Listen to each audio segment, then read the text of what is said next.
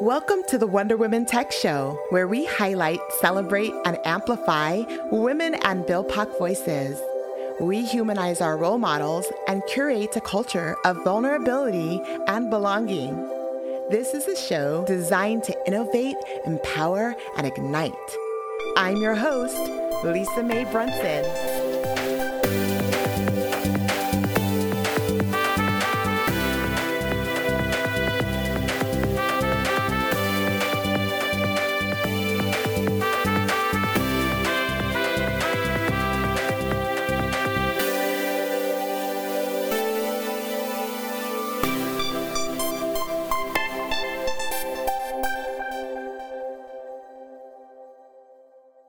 Hello, innovators. It's Lisa Mae Brunson with the Wonder Women Tech Show.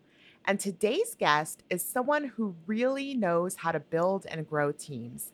And she encourages people to bring their whole authentic selves to the workplace.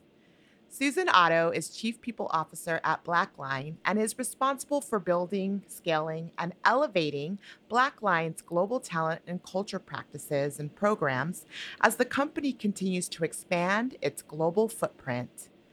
BlackLine currently has about 1,600 employees across 11 countries. Susan has more than 20 years of experience building and leading HR organizations at midsize and large companies across multiple industries, from hospitality to life sciences, gaming, apparel, and accounting automation software.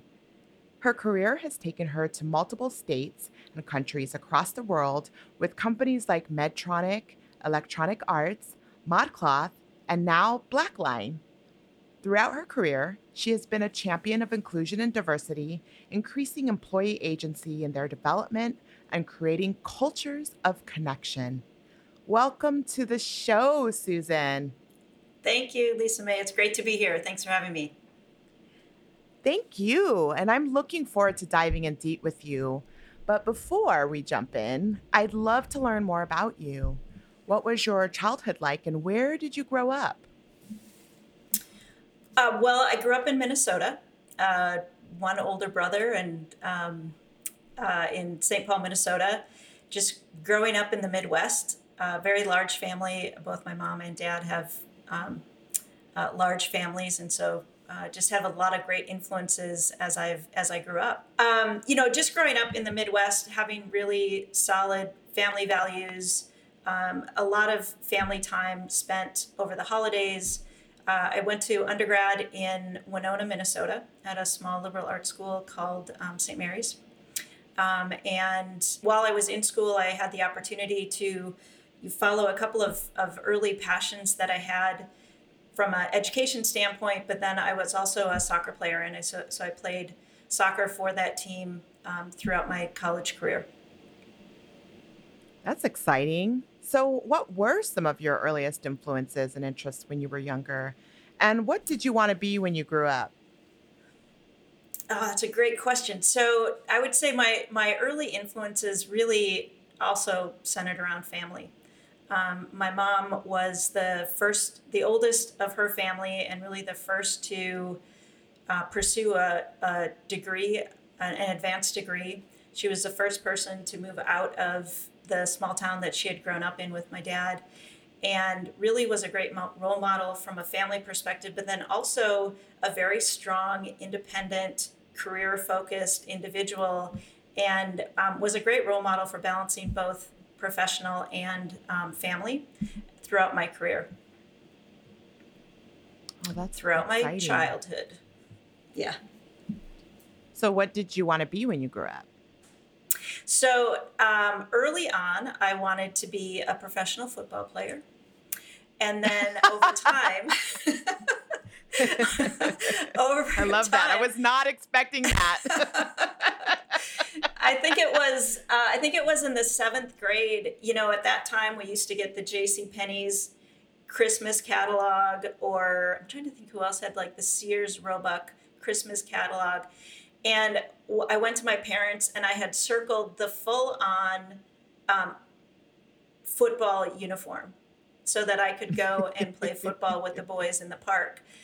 And thank God they said no, because that I would have looked back on that with just complete horror. at this point because nobody was wearing the complete football uniform at those little pickup games.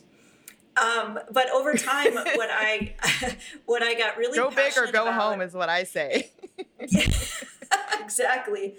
But over time, what I really got interested in was photography, and I really got interested in special event planning. And Mm. throughout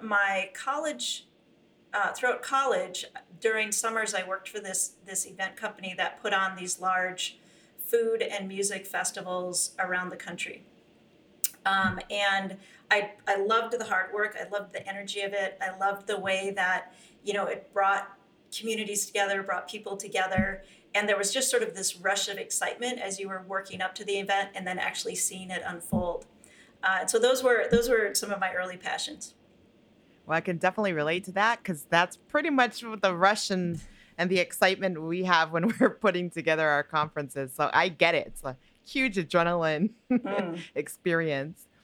So, as you navigated your educational journey at the University of Minnesota, what did you study and what were some of the challenges you faced? So when I first went to, and actually went to St. Mary's College in Winona. One of the reasons I picked St. Mary's was because it was one of the few schools that offered a degree in photography that had, the other interest that I had was physical therapy at the time. And I knew I wanted to play soccer. And at the time, St. Mary's had the sort of the best team in sort of a reasonable geographic area. And so I started going to St. Mary's. I was studying photography. I loved it. I was a shutterbug. And what I learned over the first couple of years that for me, photography was meant to be a passion more than it was meant to be a career. And after my first semester of chemistry at St. Mary's, I decided physical therapy probably wasn't for me either, as I found that to be a very difficult class. So I switched my major to business and pursued business. And I talked to you earlier about how my mom was an early influence. One of the areas of responsibility she had in her career was in part human resources. And I didn't really know what it was, but through school, I was able to take a couple of electives in addition to my marketing and management degrees to better understand what was involved in human resources. And I really started to get excited about what the possibility was in the field of HR.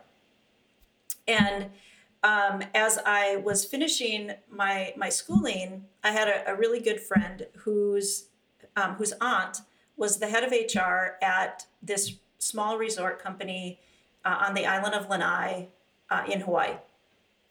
And we sort of put our minds together and we thought, wouldn't it be great if we could go and start to have a career in hospitality in this amazing place in Hawaii? And so we started talking to her aunt. At the same time, I had been working in the special event arena. And after my senior year, that special event company was sort of waiting for their next big contracts before they were going to hire anybody else. So they had sort of put me on hold before extending an offer. And when my friend and I talked to her aunt, she said, why don't you guys go and get jobs in hospitality so that if there is a job for us, she would have some credibility in bringing us over there. Unless we wanted to move right away to be a front desk clerk or a concierge or some other sort of line position in hospitality. And having just finished sort of private school education, the idea of me moving to Hawaii to be a front desk clerk or a concierge or food server didn't resonate so well. So my friend and I independently got jobs in hospitality. My friend, in the meantime, decided to pursue her master's degree. I kept thinking, okay, either this special event thing is going to happen or this Hawaii thing is going to happen. And so I kept in contact with her aunt. Every couple of weeks, I'd reach out, just, hey, don't forget about me, was basically my message.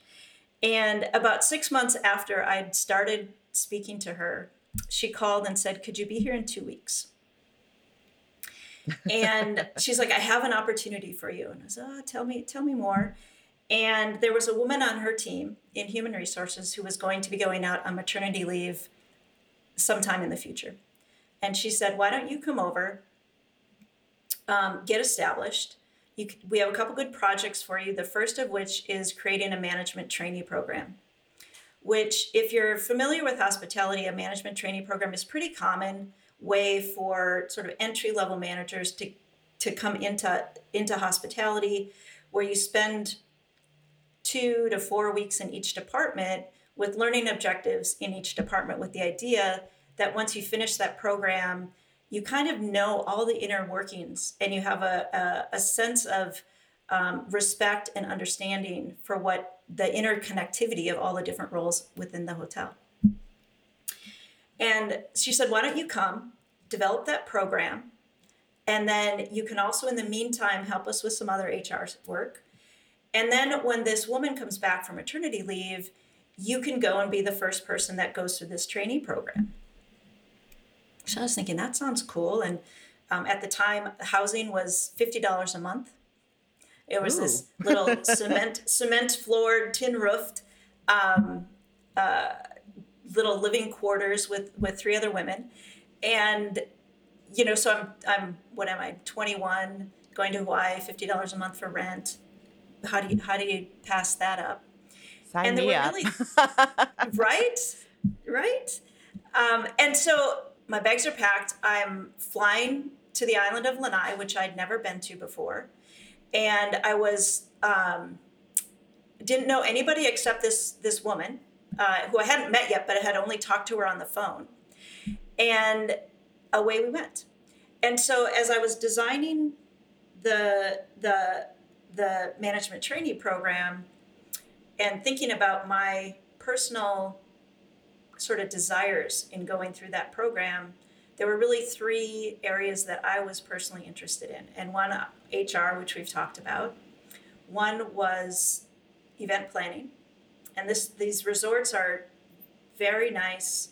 The conference planning, the companies that came, the individuals who came to have personal events, it was really high profile. And then the third area that I was interested in potentially was restaurant management. And throughout my program, through random circumstances, I was able to spend extra time in each of those 3 areas. And at the end of the program, and I'll never forget, I was sitting across this desk with at sort of the corporate head of HR, and it was this really well-known person who had worked for Ritz-Carlton for years and was now working for this smaller resort company. And he's sitting across the table from me, and he said, we have an opportunity for you in restaurant management. And what I learned about restaurant management while I was in it was it really increased my respect for people who are in restaurant management. It's not all Michelle Pfeiffer in Tequila Sunrise. It's actually really hard work, and you really have to have a passion to be good at it. And I didn't find that within myself. The other area was the conference services, the event planning. And coincidentally, when I was in that part of my program, we had the largest event, the most demanding event planner from the customer side or the guest side. And I realized that really didn't suit me. And then he said, or you can really make a difference and stay with us in human resources. I love that. And what I will often say is, I feel like I've been making a difference ever since, wherever I've worked. And I've been able to take that with me. And I had the opportunity to be sort of the first on-site human resources professional for the second of the 2 resorts that opened on this island. And if you know about the island of Lanai, it was Dole Foods' largest pineapple plantation, up until the point where they decided to phase out the pineapple and build these 2 resorts. golf courses, and then luxury housing around those golf courses. So Dole And Whip. No, I'm so, yeah, exactly. The cost of labor was so high in Hawaii that they found more cost effective places to grow pine. And the population of people on the island of Lanai were primarily first and second generation Filipinos who had only ever worked in the pineapple fields. Oh, wow. And so imagine this company is coming in and saying, hey, we're sort of phasing out your livelihood. And if you want to stay on the island, because they were pretty much the only employers, you're going to join us in hospitality. And so you're going to evolve from working in the pine fields, where you can sort of walk the pineapple fields with your friends and kind of talk story all day long in your nice cotton chamois shirt and jeans. And you're going to trade that for these pressed poly fancy uniforms, where you may in many cases have to speak English with high paying guests of these hotels. Lisa May, it was such a life altering experience for me to have, to have a sense, and I think empathy is a really good word to use, but to really appreciate how hard it was for some of these people to transition from, what they knew to something totally different. Oh my gosh. And Wow. Firsthand. it was amazing. And, so it's from a human resources standpoint, it was one of the most amazing experiences where, it was contemplating how to help the employees feel more comfortable speaking English. So it was creating a hospitality English program where people could voluntarily come. They got paid for it, but they weren't forced to come. They could voluntarily come. And I didn't know how to teach English as a second language, but having colleagues and resources that I could pull on to help me create these programs that people chose to come to, look forward to coming to, had fun coming to, which helped them in their jobs become more proficient and more comfortable in what they were doing every day.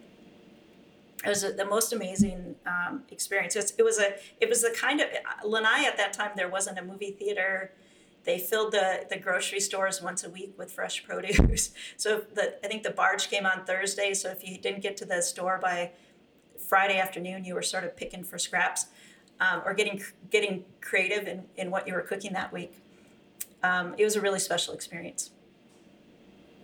I mean, just hearing about sort of the crash course that you basically had in so many different industry sectors, and being able to really design, it sounds like, your career path from all of those experiences, and being able to dabble and say, yeah, I like this, I don't like that, I really really like this, and I'm really great at that, and to be able to craft a career from that is something that not many of us will experience. So that's really a powerful story.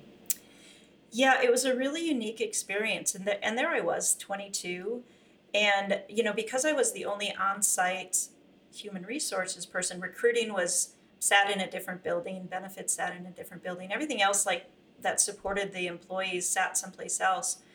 But because I was there, I was actually invited into sort of the leadership team running the hotel. So in hospitality, you have a general manager of a property, you have your sort of food and beverage leader, and then you have somebody kind of running the rooms and housekeeping and the front desk and all of that.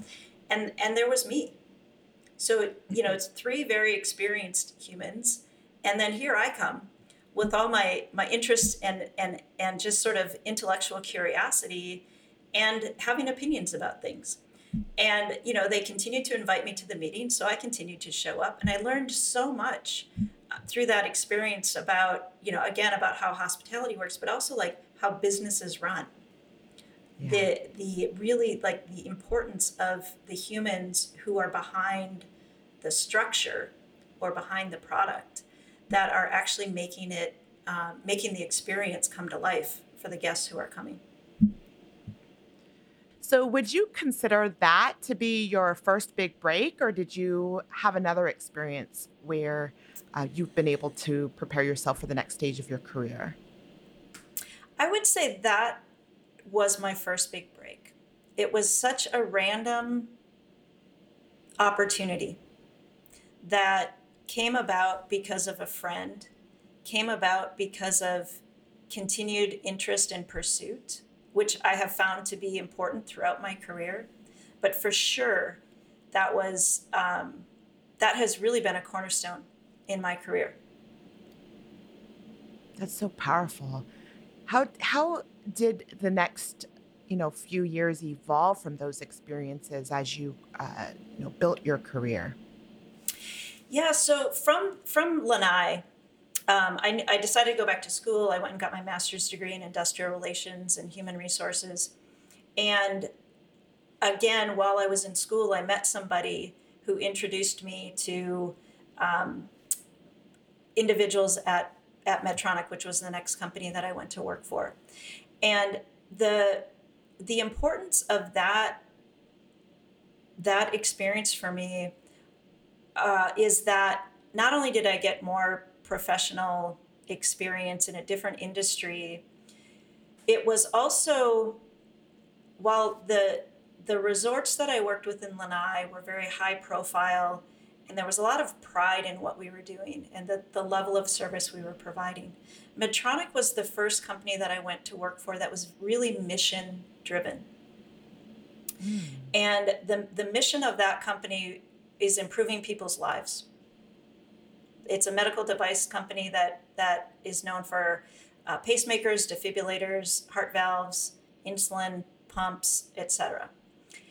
And regardless of what position you were in, you were made to feel like you were improving people's lives, from HR to finance to marketing, obviously sales and whatnot.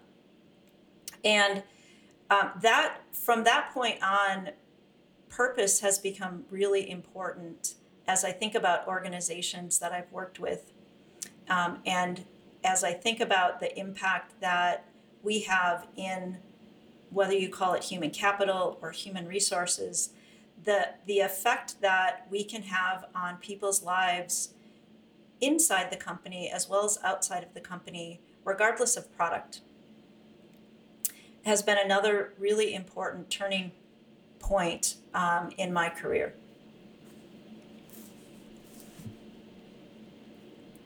Wow, I love that, you've been able to take these experiences and bring those values along the way with you as you develop yourself into a leader.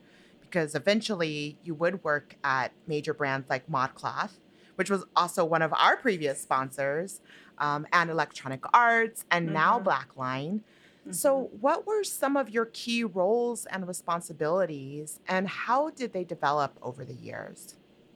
So when I went to work with Electronic Arts, I've from a human resources standpoint, I've mostly sort of had a very broad range of responsibilities, um, handling, whether it's hiring and compensation and benefits and communication, and really setting the tone for the organization through sort of tending to cultures in organizations. When I was with Electronic Arts, I had the opportunity to move to Singapore and take what's known as a regional role, where I was sort of that regional lead of human resources. We had HR groups in 8 different countries, and I remember when I was going to Singapore, somebody said, you really have to understand the culture, in each country. Mm. And Lisa May, what I learned through that process, and so of course I did some reading and I was watching YouTubes and I was doing research to really understand each sort of high level, the different cultures in different countries. But what I really learned, or what was reinforced for me, is that there are common tenets around the world in what employees need and want to be high performing and to feel valued. And that's, feedback, It's understanding how what they're contributing or what they're working on, how that contributes to the greater purpose of the organization. It's feeling like they're compensated fairly. And that is universal. Hmm. There are nuanced differences, but really, if you understand sort of the universal tenets, it makes it makes there's a lot of commonality around the world. I think is what I would say. I absolutely love that you're saying that, Susan, because here at Wonder Woman Tech, we're we're literally redesigning as Mm, we speak our entire organization and the way that we work with our partners around building diversity, equity, inclusion, belonging initiatives, mm-hmm, and and it's really around that those universal tenets that you're talking about. Like, what do we need to feel as humans? What do we need to have in place for humans to thrive? And you just listening to you say that was like a I'm very spiritual, so it was like a sign for me that we're on the right path. So thank you for that, Susan.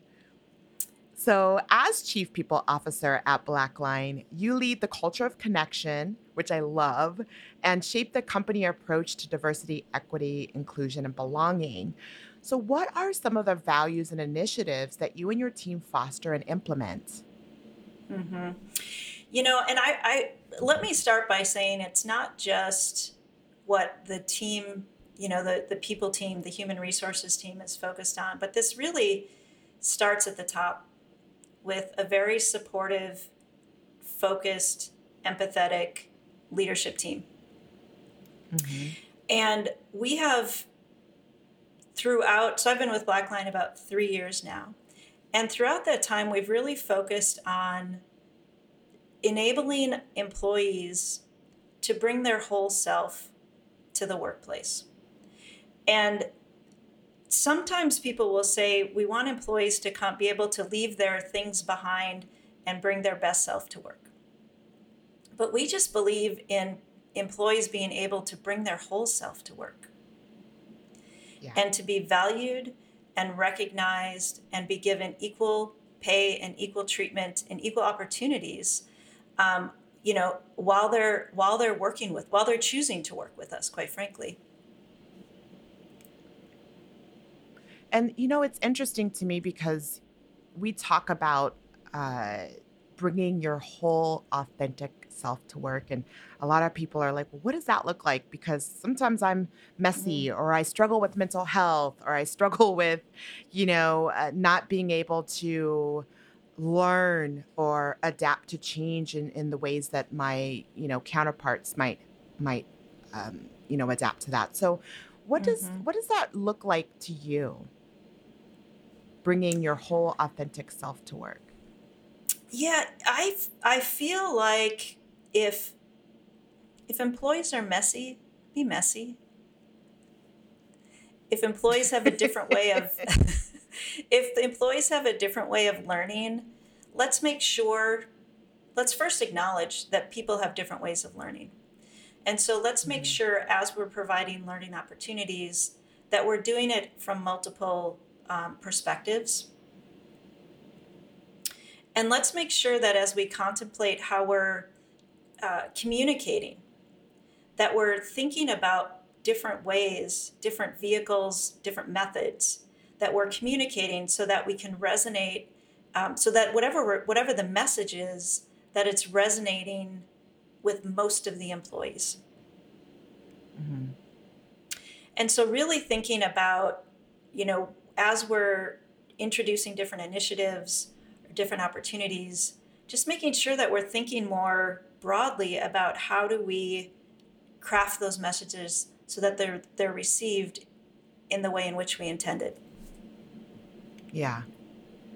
I mean, I think that's just so important. I mean, at the end of the day, we are made up, every organization, every workplace is made up of a bunch of different kinds of people with a bunch of different Mm-hmm. stories and backgrounds and ways that they operate in the world. And that's something I think now more than ever I've realized as I lead my team, and and thinking about what their needs are and what they have to contribute and how we can support each other in the way. And it's true that you have to come to the table in a unified way. You have to get things done still at the end of the day and be productive.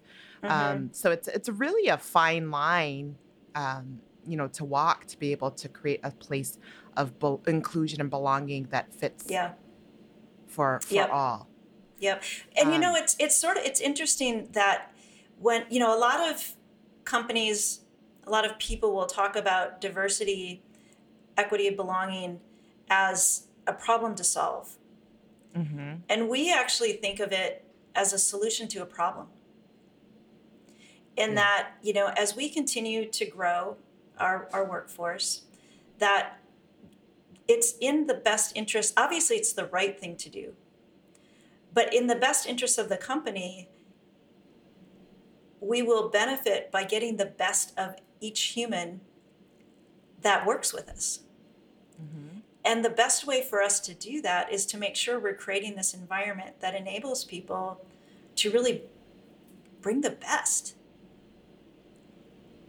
And Yeah, I really you really appreciate give that. us the opportunity to capture that. Yes. Speaking my language, Susan. So, what are some of your goals and metrics that you use to assess and build your DEI roadmap? And how do you support the development of your people? So, a number of metrics that we use from just the demographics of our workforce. And there are companies that have been changing the demographics of their workforce for much longer than BlackLine has. And it is a long term process to change those demographics. Mhm. So, in addition to the demographics, we track, how does our pipeline look? From where are we recruiting from relative sort of diversity focused or underrepresented group focused versus more homogeneous efforts, and making sure that we have the right balance in outreach. We are measuring, we take a look internally at sort of promotion rates, tenure rates, um, uh, taking a look at pay equity to ensure that we're paying consistent relative to experience and level within the organization. We are tracking. We started an initiative a couple of years ago around unconscious bias to ensure that as we're becoming a more evolved and welcoming organization, that people understand that biases are everywhere, and that it's important to understand where yours are so that you can Mhm. react, or that you can help a colleague understand where they may have unconscious bias. So we have a number of different initiatives that we're tracking our progress against. We have a number of employee resource groups focused on different populations, different underrepresented parts of our populations, and helping raise awareness, create better community, stronger development, mentoring, and leadership opportunities across the organization. So there's a number of different elements that we continue to measure. And the other thing, you talked about your leadership, and I love that you've also expanded your board. I mean, you added one of our favorite Wonder Women Tech pioneer people, former keynotes, Barbara Mm-hmm. Y, Awesome. to the team. So what is BlackLine's future goals for creating an impact in the industry? So the what our products are: automation, accounting automation software. Hmm. And if you've worked in a large organization in accounting, you've spent hours at the end of each month and each quarter reconciling your journals, reconciling your accounts. And historically or traditionally, it's been a very manual process. Hours and hours, weeks and weeks are spent. Oftentimes, employees are walking around with a literal 3-ring binder with paper in them, getting signatures, getting review. What our software does is it allows for much of that to be automated. The benefit of that is that those people who have been spending all of that time doing relatively lower level manual work can now be repurposed to do higher level, more rewarding, more complex work for their organizations. And I have to so tell you, I that's the need biggest BlackLine. impact. We can talk after the podcast, Lisa May. Yes, exactly. So you're passionate about empathetic leadership and believe that trust is the new currency. And I couldn't Mhm. agree more. Can you share more about what you feel are important traits for empathetic leadership and how do you build trust? So, thinking about empathetic leadership, and I'll go back to when we started leading through COVID last year. From the very Mhm. beginning, our approach was employee preference, employee safety, employee health. And that's really led our decisions throughout COVID. When the George Floyd murder happened last year,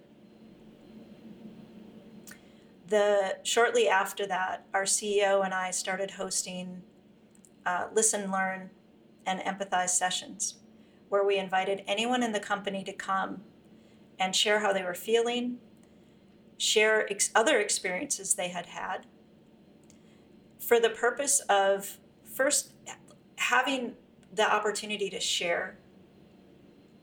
Second, for people who maybe didn't have those experiences or weren't part of the Black community or were just had less exposure to diversity, to learn from those people, to ask questions in a safe space.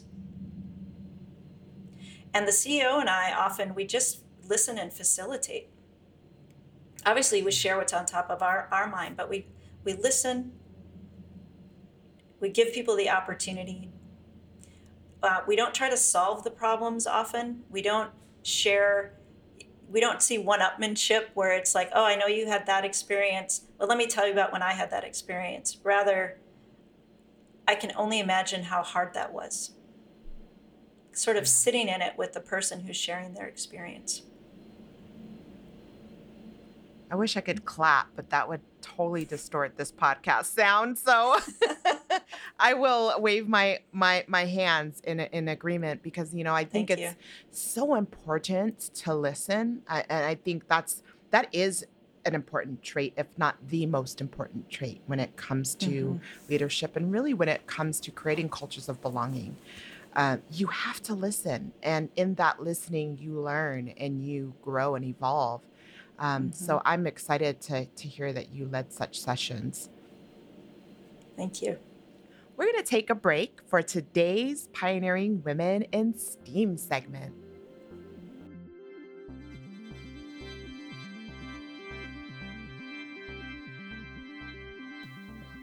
Today's pioneering woman is Virginia Apgar. Virginia Apgar was an American physician, obstetrical anesthesiologist, and medical researcher. She invented the Apgar score, a way to quickly assess the health of a newborn child immediately after birth in order to combat infant mortality. Virginia was born in 1909 in Westfield, New Jersey, and was exposed to science and medicine all her life, as her father was an amateur astronomer and inventor. She went to Mount Holyoke College in 1929, majoring in zoology. She conducted her medical training at Columbia University's College of Physicians and Surgeons, where she was one of only 9 women in the class. During the Depression, Apgar determined training in anesthesiology would be more useful, and in 1949, she was made a full professor of anesthesiology at Columbia University's College of Physicians and Surgeons, the first woman to hold that position. By 1952, Virginia developed a scoring system that was used to evaluate the health status of newborn babies. The APGAR evaluation became standard practice and is still used in hospitals around the world. Thank you for your pioneering contributions, Virginia APGAR.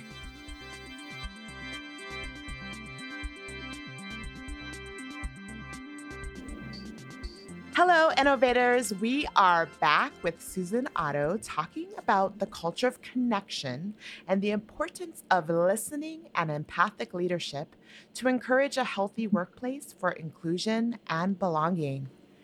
So, Susan, you are an openly gay woman. And as part of the LGBTQ community myself, as an openly bisexual woman, I understand the unique challenges we face coming out, not only to our families and friends, but also within our workspaces and the public sector, as well as the internal struggle to embrace our sexuality. So, how has embracing your sexuality helped you to become a better leader? And did you hit any road bumps along the way? Mm. So I would, I have definitely been on a journey.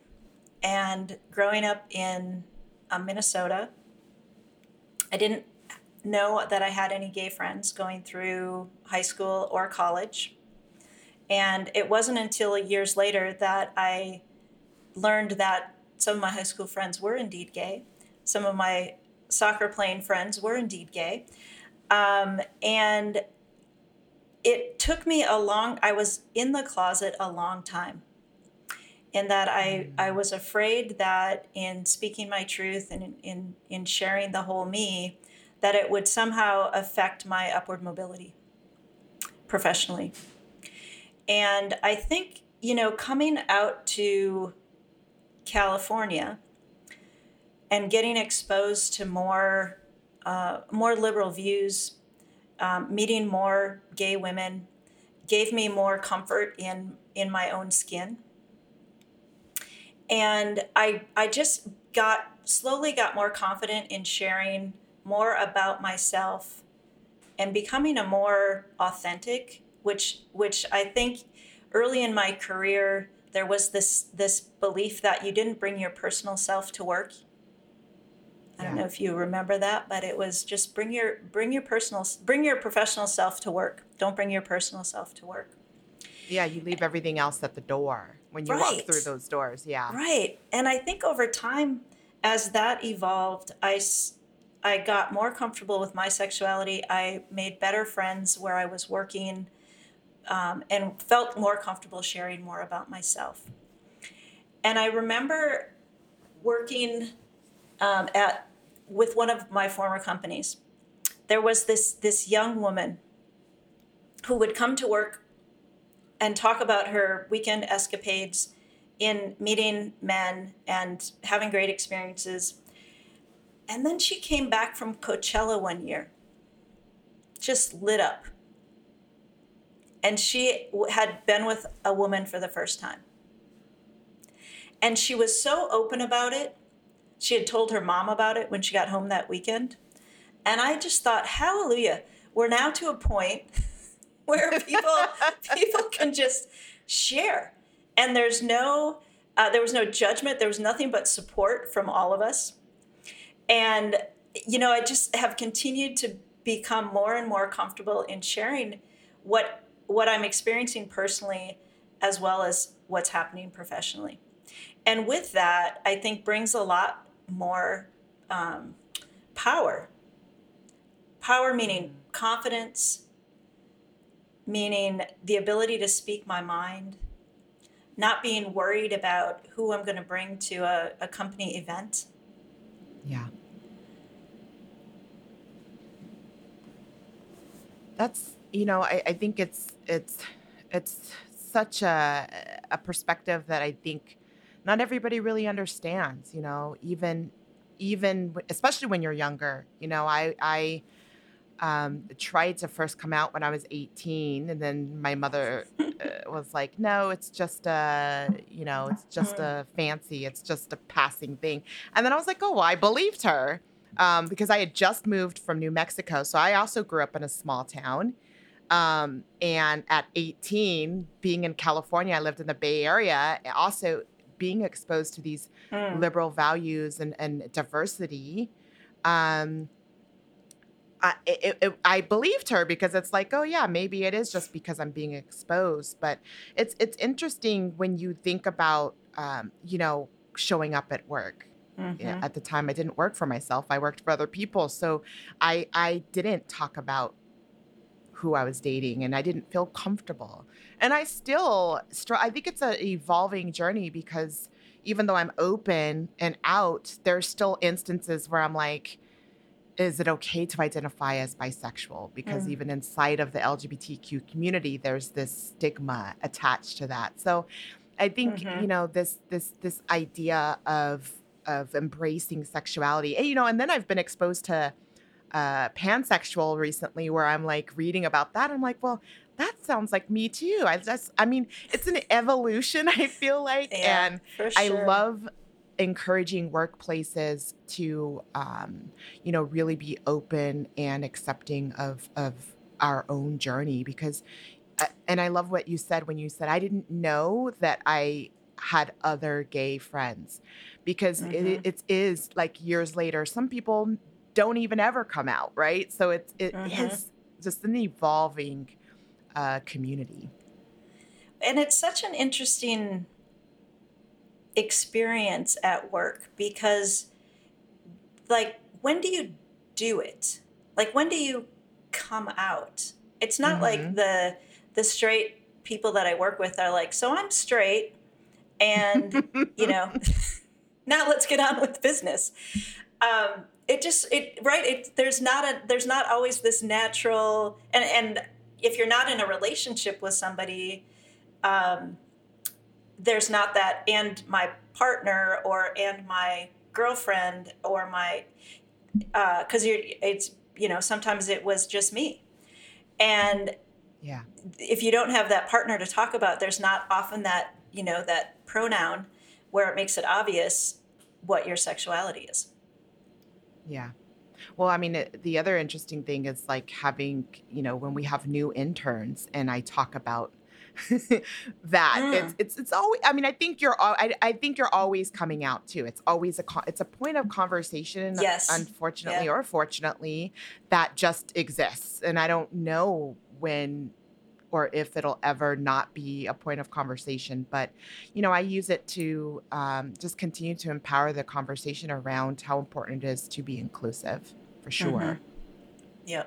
Yeah. The power or the freedom that comes with coming out in the workplace.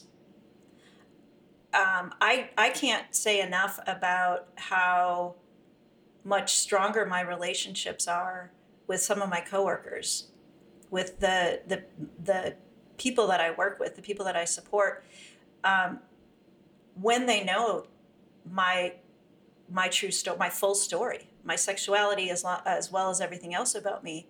It crystallizes those relationships at a different level. I really appreciate that. So, you've expressed a desire to take some time off to disconnect and recharge, which is something I recently did this summer when I took an extended sabbatical and went on a spiritual road trip and a thinking vacation to I love reimagine it. Wonder Woman tech and set the stage for our company reboot, which we are currently engaged in right now. What are your personal goals for disconnecting, and how important do you feel it is for leaders to recharge and refresh? Mm. Well, I think it's critical for everyone to take time to recharge, um, and get re motivated to spend time, whether it's introspective or if it's physical or if it's health related, or as you're doing, like just creating the space to reimagine what you do in the workplace and how you show up Hmm. there. It's especially, I think, since COVID, and it's sort of created all of these complexities for us in balancing work, home, children, spouses, stepping away from the computer, like giving yourself permission to step away from the computer because now it's always just within arm's reach. So I think it's critical to find a way to disconnect. For me, what I look forward to is uninterrupted time with myself, for the purpose of, for me, it's primarily wellness around activity. I would say spirituality, in whether it's through meditation or other means of just quieting myself, quieting my mind, to be able to come back and be the better version of myself, for Hmm. the group that I work with. Well, something that I realized when I stepped back and recharged, I didn't even know I was doing it. I mean, that's how that's how from one day, it was literally one day to the next. I like packed up my car and my dog and went on a road trip. I didn't even plan it. And I think what happened was just like this sudden realization that, when you went from this pandemic year of Mhm. 2020 and this gap year that we all experienced in isolation, and for us personally, and I don't know if anybody else can resonate or if you in particular, Susan, but it was sort of like we had to pivot and keep going without a strategy in place. It was just like we need to just we have to change, we have to pivot, we have to do this, and we have to do this now, and we have to stay relevant, and we have to keep up with the Joneses, if you will, and just do. And so it was like this fight or flight response. I felt that we just all suddenly we're doing a virtual conference, and now we're doing this, and and there was no strategy in place. There was no pause, there was no break, there was no evaluation time where we could say, hey, you know what? Like, let's listen, which I love that. Let's listen, let's assess, and then let's approach. And that was what happened to me. It was like, this summer I couldn't go forward anymore, and I Mm, needed to just stop and like just recharge, as you mentioned, disconnect mhm, completely. So I love that mhm. you're going to do this. Yeah, thank you. The level of resilience that we have all had to demonstrate over the Yeah. last 18, 20, 22 months now, is at all-time high. And, we know that employees, all humans, are now experiencing a higher level of stress than they did before. And Hmm. that if we don't take care of ourselves, it affects us in so many ways, whether it's mentally, physically, emotionally. And to your point, the need to really disconnect and recharge and to give yourself permission for that is so important. Yeah, I absolutely agree. And I hope you schedule that time soon. I ended up in Sedona, Arizona, and Ah, just like yes. meditation and like, as I call it, that thinking moment where I just thought, and I was just with myself and my dog. And, and it Hmm. was just the best thing I could have ever done for myself. So good. You found some vortexes to meditate Yes, in? I Good, absolutely did. And, I good. also found I went to one of the top 10 spiritual, um, healers, if you will, there. And, to be honest, that experience combined with, I actually spent some time with elders, Native American or Indigenous elders, Cool. because I'm part of the Indigenous community through my mom. And so I wanted to kind of reconnect with my own roots, my sort of genetic roots, if you will. And Hmm. Hmm. it changed everything for me. It actually is the reason why we're redesigning, um, and being more mindful in the work that we do. And it was through that experience. So if I hadn't taken that time to recharge and disconnect, we would probably just still be in the fight or flight response for sure. What a beautiful experience. Good for you. Thank you, Susan. At Wonder Woman Tech, we believe vulnerability is an important strength to have and build, much like your empathic leadership. So, can you share something with us that you've never shared with anyone else before? So, as we're talking about the need to disconnect and recharge, what what I can share. which I haven't shared with anybody, is that, over the last 18 months, there have been, obviously a significant amount of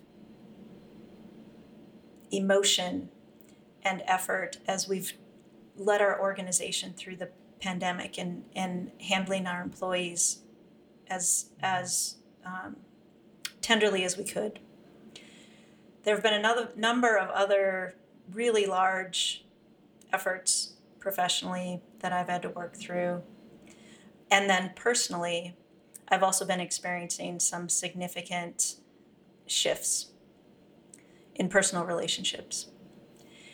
And all of that combined has led me to a place where if I don't step away and recharge, I feel like I will, that I need to. If I don't, it will affect my ability to show up for the people I care for the people I love, and for the people that I work with. Yeah. I really appreciate you sharing that, Susan, because I mean that's just exactly where I stood in June. We had gone through so much loss. We lost somebody to cancer. I'm Mm. dealing with 4 other people in my life with cancer as we Mm. speak, and having a pivot and isolation. And my dog's amazing, but she doesn't talk back. And it was just, you find yourself in a place where you have to lead, but you also are a human at the end of the day. And I, much like you just said, if I didn't do something, if I didn't do something for myself, I would combust, and Mm-hmm. everything along with me Mm-hmm. would combust as well. And I knew I couldn't let that happen, but uh, the only choice I had was to do this for myself. And like I said, from one day to the next, I didn't even know. My team didn't know. It was just Yeah, good like, for you. I'm on the road, guys, and here I am. So, sometimes you have to just recognize that in order to be the best leader, you have to be your best you Mm-hmm. and show up for yourself first. Agreed. That whole airplane, strap yourself to the mask first was never more real in my life than it Mm. has been this summer, for sure. Such a good analogy. Thank you for being so vulnerable with us, Susan. We hold you in the highest regard, and we look forward to hearing how this reset will allow you to be even greater in this space. Thank you. So, looking back on the course of your life, would you take the easy road or the road less traveled, and why? Oh, road less traveled, always. It's sort of how I go about my life. I feel like I've always chosen the different path, the other path, for purpose of exploration and understanding. And I have this this intellectual curiosity and this curiosity of what else is out there. And so I would always choose the path less traveled. I love that. What else is out there? It's like, do you go to the same restaurant twice, or do you try a new restaurant? It's always the new restaurant. Yeah, exactly. I'm like that when I'm at sushi places. I'm like, well, this looks a little scary. I'll try it.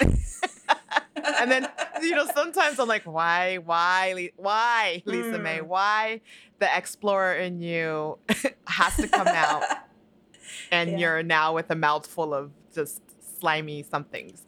Um, Mm. I really appreciate you just being, you know, able to showcase to us what true vulnerability and empathic leadership looks like. It's been such a pleasure to sit down with you, Susan, today, and to learn more about you and to see how you're leading, and paving the pathways for better inclusion and belonging in the workspace. Thank you, Lisa May. It's been a pleasure. Appreciate you.